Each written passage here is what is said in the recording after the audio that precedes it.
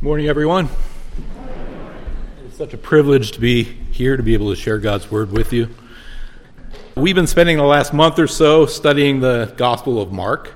As we know, Mark, the author of Mark, is traditionally considered to be the John Mark, who's noted in the book of Acts. He assisted Paul and Barnabas in their early missionary journeys. And he also had a family home that was often the gathering place for early Christians. Mark eventually became a close associate of Peter, Jesus' lead apostle, and they joined together to minister around Asia Minor and Rome. And according to Papias, who was a disciple of Apostle John, he says Mark became Peter's interpreter and wrote accurately all that he remembered of the things said and done by the Lord. So Mark's gospel is an accurate record of Peter's teaching, which was captured faithfully by Mark while acting as Peter's scribe. This means that much of what is recorded in Mark's gospel is from Peter's perspective and reflects his understanding and experience. Now today we're going to turn to chapter 4 of Mark's gospel. This is one of only 2 chapters in Mark's gospel devoted to Jesus' actual teaching, the other being chapter 13, which records Jesus' teaching on the Mount of Olives toward the end of his ministry. Unlike the Gospels of Matthew and Luke, Mark spends more time highlighting Jesus' actions, quickly moving from one event to the other, often using the word immediately to kind of move the pace along. Reading Mark's kind of like reading a fast-paced action novel. So there's very little actual teaching that is recorded, but this is one of those chapters, actually the first one, where he does so. But here, Jesus' teaching appears in the form of parables.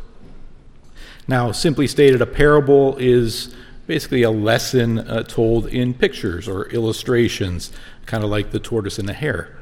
But for Jesus, he uses parables, using everyday objects, events, and circumstances to illustrate one or more spiritual truths. He's using them, he's designing them to test the spiritual responsiveness of his listeners. Okay, so this chapter we're going to be looking at has a series of 4 parables. They're often called kingdom parables because they all concern the kingdom of God. The first 2, the parable of the sower and the parable of the lamp, they concern the various responses of Jesus' revelation of the kingdom. And then the last 2, the parable of the growing seed and the parable of the mustard seed, deal with the growth of that kingdom. Now, some of you may be wondering, what is this kingdom of God Jesus is referring to? Now, to answer that in detail would take at least one sermon, if not more. So I'm going to try and give you a Wikipedia version of what the kingdom is about. So for context, we must go all the way back to God's creation. When God finished creating everything, he said that it was all very good. Everything was perfect and peaceful. It was full of beauty. There was no worry, unhappiness, sickness, pain, or death, because there was no sin in the world, and God was the creator and ruler of all.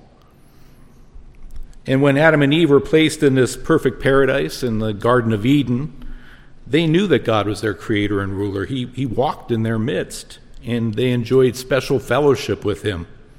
He provided for all their needs.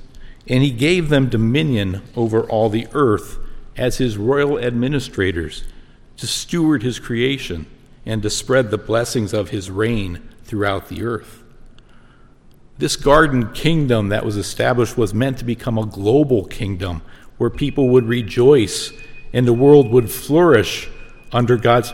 Is my time up already? under God's loving reign. But Satan intervened in the guise of serpent and enticed Adam and Eve to rebel against God and be their own authority. So they ate the forbidden fruit, and as a result, sin and death entered the world, and all of creation was cursed. And today, the world we live in is still under that curse of sin and death. Yet as soon as the curse entered the world through sin, God began to reveal his plan to reverse the curse and restore his reign on earth through Eve's offspring, who would crush Satan's head. This plan of restoration was later confirmed through God's covenant with Abraham, promising that through Abraham's offspring, God would reestablish his kingdom authority on earth. About 500 years later, God promised King David that someone from his family would always sit on the throne of Israel, and his kingdom will last forever. And then the Old Testament prophets confirmed this fact and said that a righteous king would descend from the line of David, through whom God would restore his reign on earth, and his kingdom would have no end. So all of this that was foretold was looking toward a coming king who would restore God's righteous reign on earth. And so the people kept looking for this king. And so now we fast forward to the beginning of Jesus' ministry.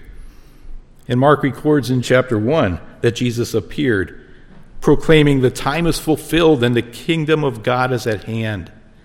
Repent and believe in the gospel." He was proclaiming all that was foretold about God's plan to redeem humanity and restore God's rule over all of creation had finally arrived. Jesus, God's chosen king, is here. This is the gospel. This is the good news.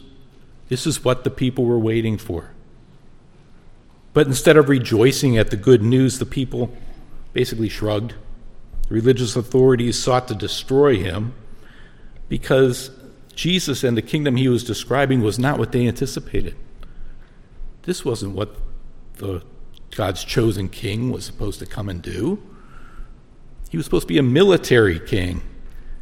He was going to come and execute divine justice and bring in God's royal reign and overcome Rome and all the oppressors of Israel. This is the king we're looking for.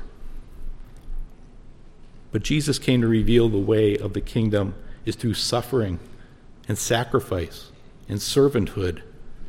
And for this, he was despised and rejected. So Jesus is presenting in chapter 4 these kingdom parables to instruct his followers and to caution his opponents regarding the nature of the kingdom of God and the response required to be accepted into that kingdom. Now, because it's essential that we grasp the point of these parables, I'm going to take a lot of time reading through the passage, offering many explanatory remarks, some lengthy, to try to define what Jesus is referring to. Some of these are difficult passages, so we need to work through them. But after doing so, I'm then going to ask 3 questions aimed at applying Jesus' teaching to our lives. Then I'm going to conclude with the main idea that runs through all of the parables to tie it all together. So let's turn to Mark 4, 1 through 34. So he begins, "And he began to teach beside the sea." This would be the Sea of Galilee. "And a very large crowd gathered about him, so that he got into a boat and sat in it on the sea, and the whole crowd was beside the sea on the land." This may seem very odd, but because of his growing popularity, Jesus began avoiding teaching in the cities and the towns because the crowds had become so large and had pressed in on him so hard that they were about to crush him.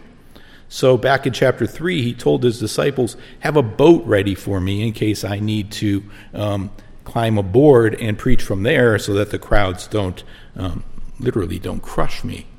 And that's what he's doing here, because this crowd was so large that he sat in a boat and preached from there. Now you need to understand, though, that the acoustics around the Sea of Galilee from the boat would have been very good, so that everybody would have been able to hear what he had to say. Okay, so turning back to verse 2, "And he was preaching them many things in parables.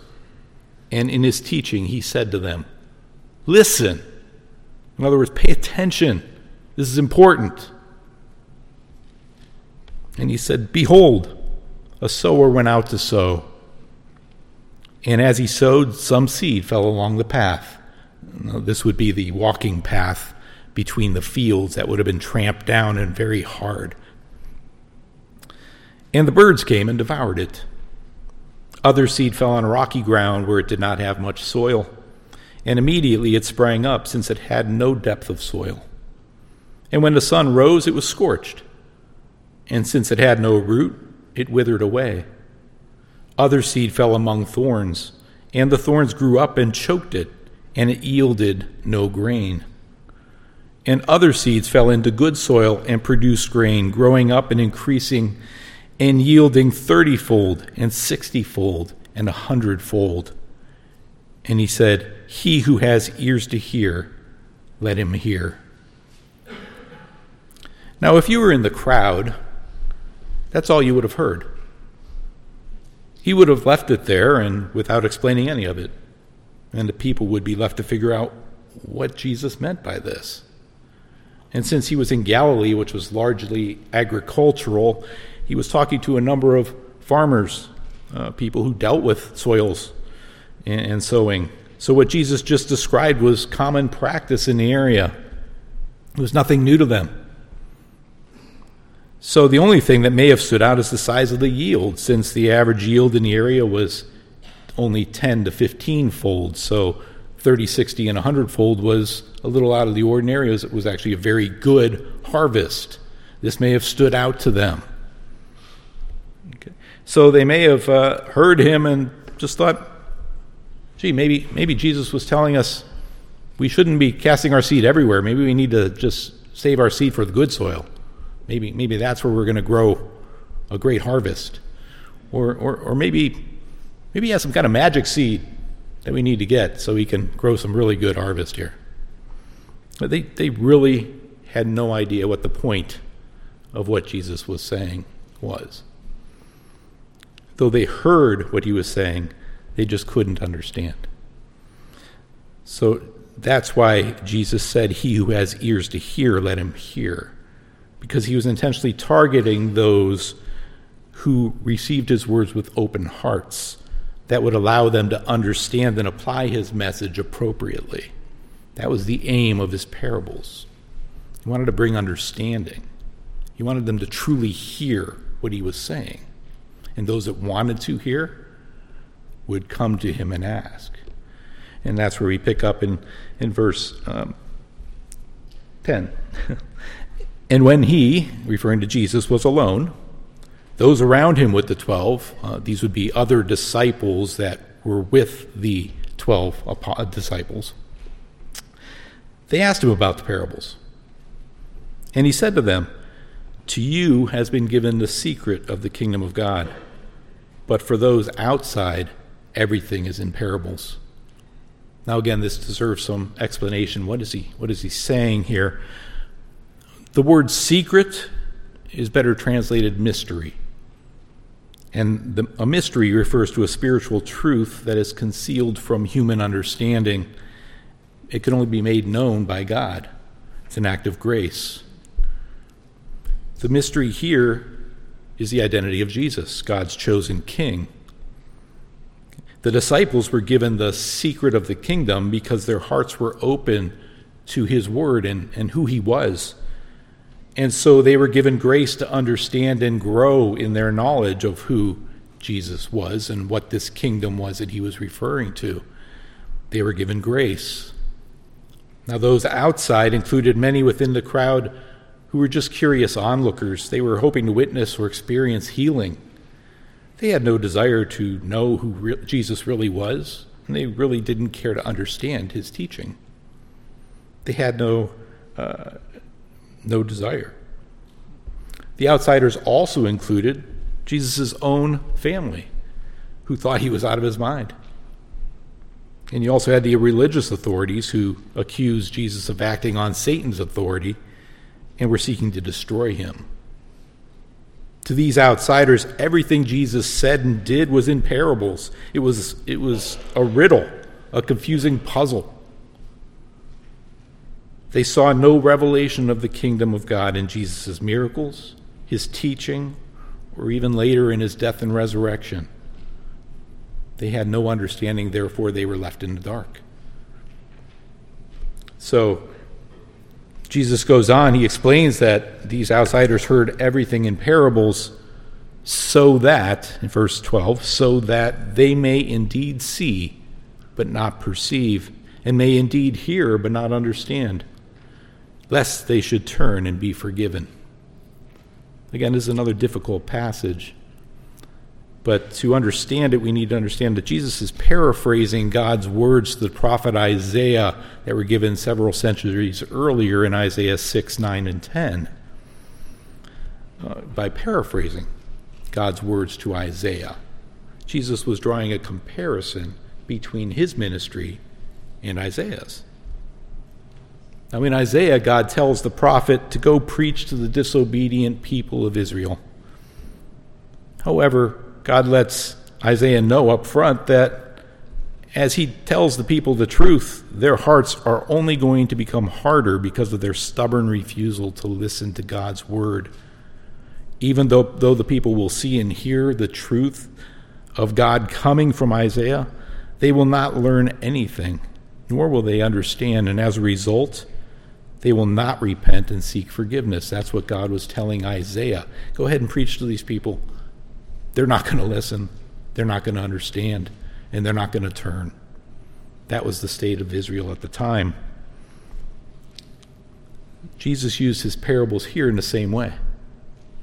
In effect, Jesus is saying, I could try to teach, explain, illustrate, and describe God's kingdom and the truth. However, for those who have made their minds up about me or don't care to hear, it will do no good.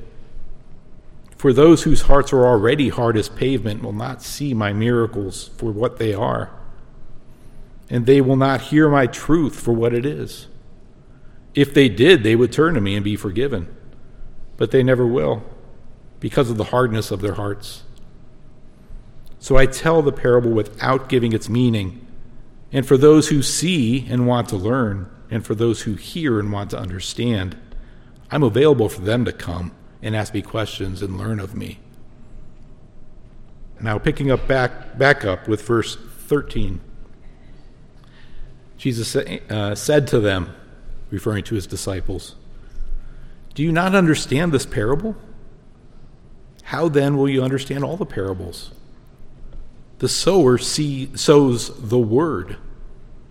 Now again, I need to pause and tell you why Jesus said what he said.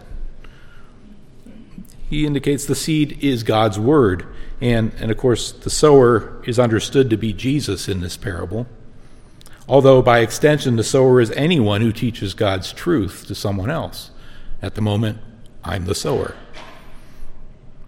By telling the parable, Jesus was actually exemplifying it. He was sowing the seed of the word by telling the parable of the sower. He was essentially giving a parable about himself and the reception of his teaching. That's why the disciples' understanding of the parable was so crucial.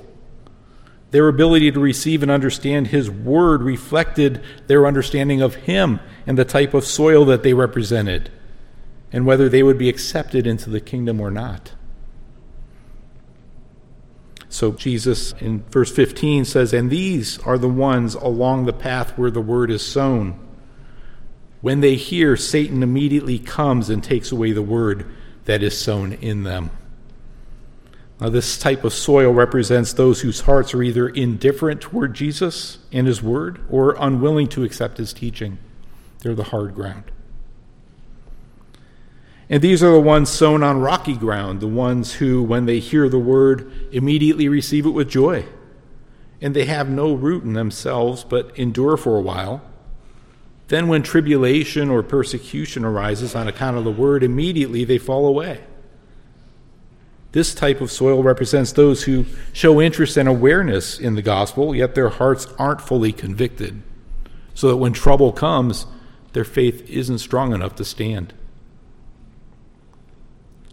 Then he continues in verse 18, and others are the ones sown among thorns. They are those who hear the word, But the cares of the world and the deceitfulness of riches and the desires of other things enter in and choke the word, and it proves unfruitful. This type of soil represents those that have idols and distractions in life. Worries, riches, lusts. They take over their minds and hearts and prevent them from growing in the truth of God's word. This is the biggest enemy within the church today. But those that were sown on the good soil are the ones who hear the word and accept it and bear fruit, 30-fold and 60-fold and 100-fold. Parable basically says fruit bearing is an essential mark of those belonging to the kingdom of God. The hearer must have a heart like fertile soil in order to grow the harvest. Now, the second parable is known as the parable of the lamp. And that begins at verse 21. And he said to them, "Is a lamp brought in to be put under a basket or under a bed and not on a stand? For nothing is hidden except to be made manifest, nor is anything secret except to come to light. If anyone has ears to hear, let him hear."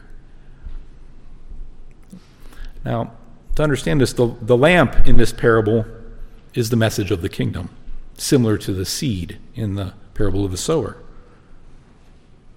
This message, when spoken, reveals the hidden hearts, or, again, drawing a parallel, the soils, of those who hear by requiring them to respond. Their hearts can no longer remain hidden. Okay? When the message of the kingdom is spoken, it exposes what people's true heart conditions are, how they receive it. Okay, so no longer is hidden. Jesus indicates that his message will not be hidden forever and will ultimately be placed on a stand for all to see when he returns in glory. His message is not one that's going to stay hidden. It needs to be spoken because ultimately we're all going to know at the end when he returns. So in verse 24 he continues, "And he said to them, pay attention to what you hear. With the measure you use, it will be measured to you, and still more will be added to you." Now, by measure here, Jesus is referring to the attitude with which the word of Jesus is being received. Okay, how are you receiving the word? Okay, if with the measure that you receive it, it will be returned to you. You will gain greater understanding. He says, "For to the one who has, more will be given. And from the one who has not, even what he has will be taken away."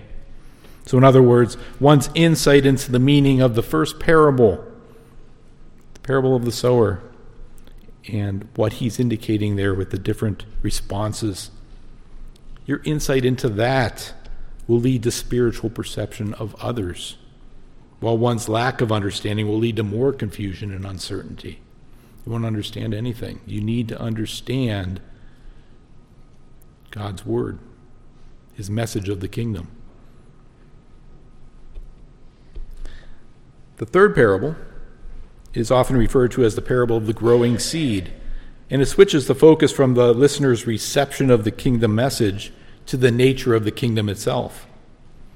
Now, beginning at verse 26, Jesus says, "The kingdom of God is as if a man should scatter seed on the ground. He sleeps and rises night and day, and the seed sprouts and grows. He knows not how. The earth produces by itself first the blade, then the ear, then the full grain in the ear. But when the grain is ripe, at once he puts in the sickle, because the harvest has come." Now, the emphasis here basically is nothing going to stop the advancement of God's kingdom. So long as the word of the kingdom is sown, God will give the increase. It's within his power to do so. However, the growth of the kingdom is going to be a slow and steady process that happens virtually unnoticed, providing as many people as possible the opportunity to be part of the future kingdom of God that will be established here on earth. It's a slow and steady growth so that others can understand and become insiders, can become part of God's kingdom. That's what Jesus is indicating here. And then the fourth parable, it's called the parable of the mustard seed. And that begins at verse 30. And Jesus said, "With what can we compare the kingdom of God? Or what parable shall we use for it?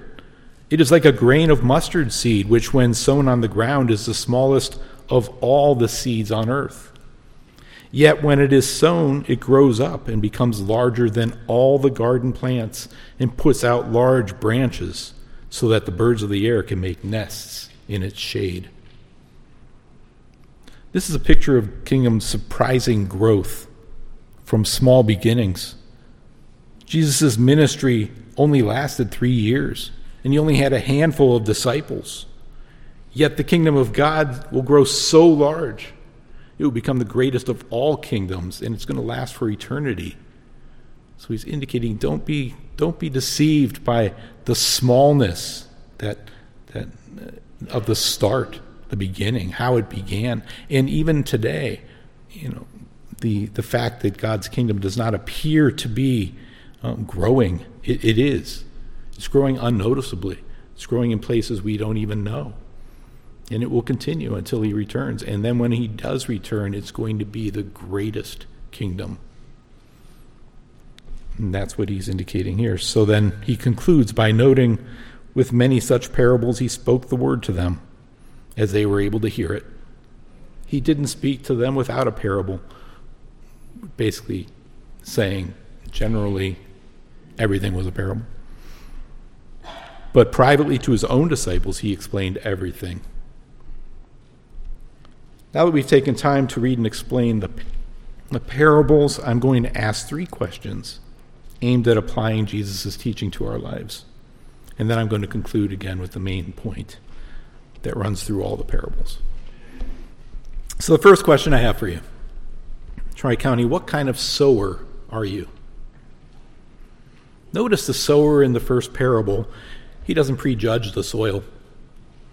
He doesn't decide in advance whether the soil has potential or not, or whether it's a waste of seed to throw it there. The sower's approach is to fling the seed as he goes, letting it land wherever it will, and then to move on. To the sower, it's as if the seed is so precious he can't hold on to it. It has to be shared. To hold on to that seed would be to squander it, to waste it. Do you treat the message of God's kingdom in the same way? Is it so precious to you that you just have to share it with everyone you meet? Or are you like me and you prejudge the soil? You're more comfortable sharing God's word with those you're familiar with. Or maybe you avoid sharing it with those who just don't seem like they'd be very receptive. Or maybe they're undesirable in some way. Maybe they appear unworthy. At times we could be so arrogant in how we share the word. But Jesus shared the word of the kingdom wherever he went. And it found good soil in places where others thought nothing good could grow. He reached out to the outcasts of society, the lepers, the prostitutes, the tax collectors, the unclean, the destitute, all those that the religious authorities thought were offensive. Jesus reached all of them. Not only that, he reached those who doubted him. He even reached out to those religious authorities who wanted to destroy him. He didn't hide the truth from anyone. He brought it to light so that their hearts may respond. That's the message that runs through this. All the parables allow the listeners' hearts to respond. And the only way you can do that is to make the message known. And that's what we should do. The parable of the sower tells us to sow the seed of God's word liberally and without discrimination.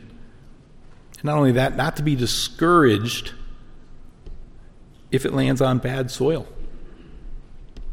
Okay? In fact, we should expect frustration and failure. Okay? Again, looking back at the parable of the sower, 3 of the 4 seeds were bad. Okay? That's what we're going to run into when we share God's word. It's not going to be accepted by all. In fact, it's going to be accepted by few. Okay, but don't lose heart. Don't be discouraged. Just continue sowing. We're simply called to spread the gospel wherever we go and to whomever we meet, and leave it to God to grow the harvest. God, help us. Help me to be a better, faithful sower of the seed. Second question I have for you. What kind of soil are you? Jesus spoke parables to reveal the thoughts and intentions of his listeners' hearts. Whether we are truly part of God's kingdom is proved by our choices and actions after hearing the gospel. The good soil is the person who has heard and received the word of God's kingdom and allows it to take root and grow within his life, submitting to the authority of King Jesus. This person represents true salvation that bears good fruit. All other soil types, the hard soil, the rocky soil, the thorny soil, describe people who don't fully hear the word, so that it never takes root and fails to produce good fruit in their lives. Sadly, unless their hearts change, these people will not enter the kingdom. So you must ask yourself, what type of soil am I? Is there part of God's word or authority that you're unwilling to accept and apply to yourself because it's too hard or inconvenient? Or maybe you're just not interested in what God has to tell you today. If so, you're that hard soil that God's word will not penetrate. I urge you to soften your hearts to hear what God is trying to tell you. Or maybe you're here today and you've heard the gospel and thought you believed, but now you're going through a difficult time, and the faith you thought you had is withering. Don't fall away. Allow the truth of the gospel message that Jesus is God's chosen king who has come to restore God's rule on earth. Allow that truth, that message to penetrate your heart and grow deeper roots within you so you can be strengthened and remain standing. Or maybe you're here today and you've allowed the cares of this world to distract you from God's word, or you have a habit or desire that has become an idol in your life and chokes out your ability to hear what God is telling you. If this is you, I urge you to give your burdens, whatever they may be, to King Jesus. He's willing to take them. He's standing there waiting to take them. Give them over to him. Put aside the things that have become idols in your life. Commit yourself to reading and hearing God's word and find rest and hope in his promises. Return to the King. Commit yourself. If you haven't fully committed your life to the authority of Jesus, I urge you to do so today. Don't wait. Don't wait. One thing is certain. Jesus is God's chosen king, and he will return to bring God's judgment upon those who don't submit to his authority. That is a certainty. And we don't know when that's going to happen. We don't know when the harvest will be ripe for reaping. Don't wait. Be part of the kingdom that he offers. And so, the third question I put to you is, where does your hope lie? It's easy to look at our fallen world and ask, where is God in all of this? Where is this kingdom Jesus is talking about? From all appearances, it seems as though his kingdom doesn't exist. I mean, look at what's going on around us. But that's the point. Our world and all of creation remains under the curse of sin and death, so that nothing in our present world can fully reflect the future glory of God's kingdom on earth. If you're looking for it here, you're looking in the wrong place. Your hope is not here. It cannot rest in anything in this world, but must rest instead on the kingdom yet to come. But to fully embrace this hope, we must have a biblical understanding of what this eternal kingdom will look like. What are we looking forward to? Sadly, many Christians have a skewed view of eternity that is unbiblical and frankly boring. Similar to the view captured by John Eldredge in his book, The Journey of Desire. In that book he writes, "Nearly every Christian I have spoken with has some idea that eternity is an unending church service. We've settled on an image of the never-ending sing-along in the sky, one great hymn after another, forever and ever, amen." Now don't get me wrong. I have nothing against singing hymns or giving God unending praise that he deserves. But if that's your only vision of eternity, then I guess you have very little fueling your desire for the kingdom. And if you believe that's all there is, then you'll be more inclined to agree with the secular worldview, that you better see and experience all you can on this present earth while you're still here. Because, after all, you only live once. But that mindset will only lead to disappointment and regret over all the things you failed to see and do. And you will end up feeling hopeless and defeated. This is the state of many Christians today. And it falls right into our enemy's hands. You see, Satan wants us to put all of our hope in this world. Satan knows he can't defeat Jesus head to head. Okay, he already tried that. He tried that in the wilderness, right? He tempted him for 40 days, and Jesus didn't budge. Right? His demons are cast out, and they know the authority of Jesus. Okay, he knows that Jesus overcame the power of sin and death when he died on that cross and rose again. He's a defeated foe. Okay. But don't be deceived. He's not giving up. Right. Yes, he will be cast out into the lake of fire, but he wants to take as many of us as he can with him. Okay. So we need to have our hope in the right place. He wants us to focus on the things that he offered in this world. And we need to store up treasures for the next. We have so much greater hope than what waits for us in this world. Consider what Apostle John reports near the end of the book of Revelation when he received a vision of the eternal kingdom. It says, "Then I saw a new heaven and a new earth, and I heard a loud voice from the throne saying, 'Behold, the dwelling place of God is with man.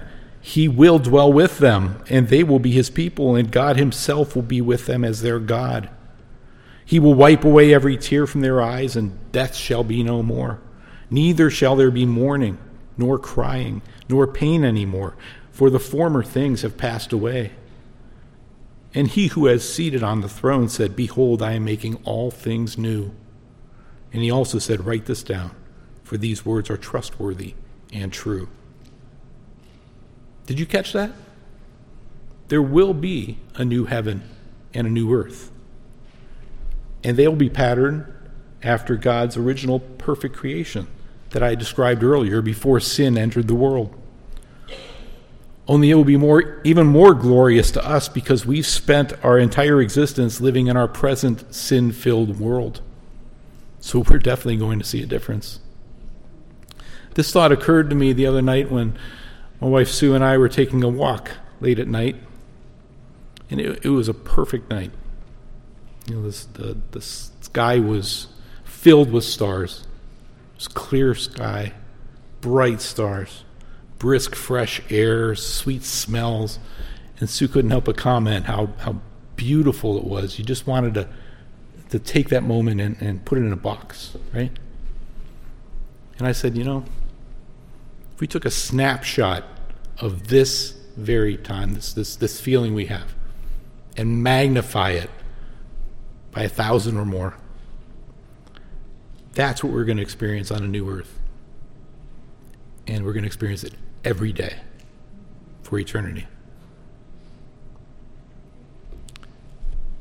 And not only that, but the best meal you've ever eaten in this life will be like table scraps compared to the food that awaits us. Sorry, honey. No. She's a wonderful cook. I can imagine she's over there, table scraps, huh? This is the kingdom of God. We're going to have great food. And yes, we will have the ability to eat and drink in heaven because we will have real bodies. We're not going to be disembodied spirits floating around in the air, as some envision. But we will have new, resurrected bodies, free of any form of disability, sickness, or pain. And we will have relationships as they were intended to be, free of conflict, free of jealousy, bitterness, or hidden motives. And there's so much more we're going to experience if we just hold fast to our hope in King Jesus. To understand more about the hope that awaits us in God's eternal kingdom, I highly recommend the book Heaven by Randy Elkhorn, which Pastor Joe has previously referenced on several occasions. I know we have a couple copies available in the lobby. I just encourage you to, if you haven't already read it, pick it up, read it. It's just such a exhilarating description of what awaits us. Alcorn provides a biblically sound, enthralling picture of the new creation that awaits all true believers in Christ in the future kingdom. And in the middle of that book, he makes the following observation regarding our hope in eternity. He says, everything changes when we grasp that all we love about the old earth, the good things, not the sinful ones, will be ours on the new earth, either in one form or another. Once we understand this, we won't regret leaving all the wonders of the world behind that we've seen or mourn not having seen its countless wonders. Why? Because we will yet be able to see them. And may I add, we'll have eternity to do so. So it's so easy for us to get caught up on the things that we missed in this life. To get caught up in regrets of things that I wish I had seen or done. To orchestrate our lives about going to make sure I see everything before I leave this earth. And guess what?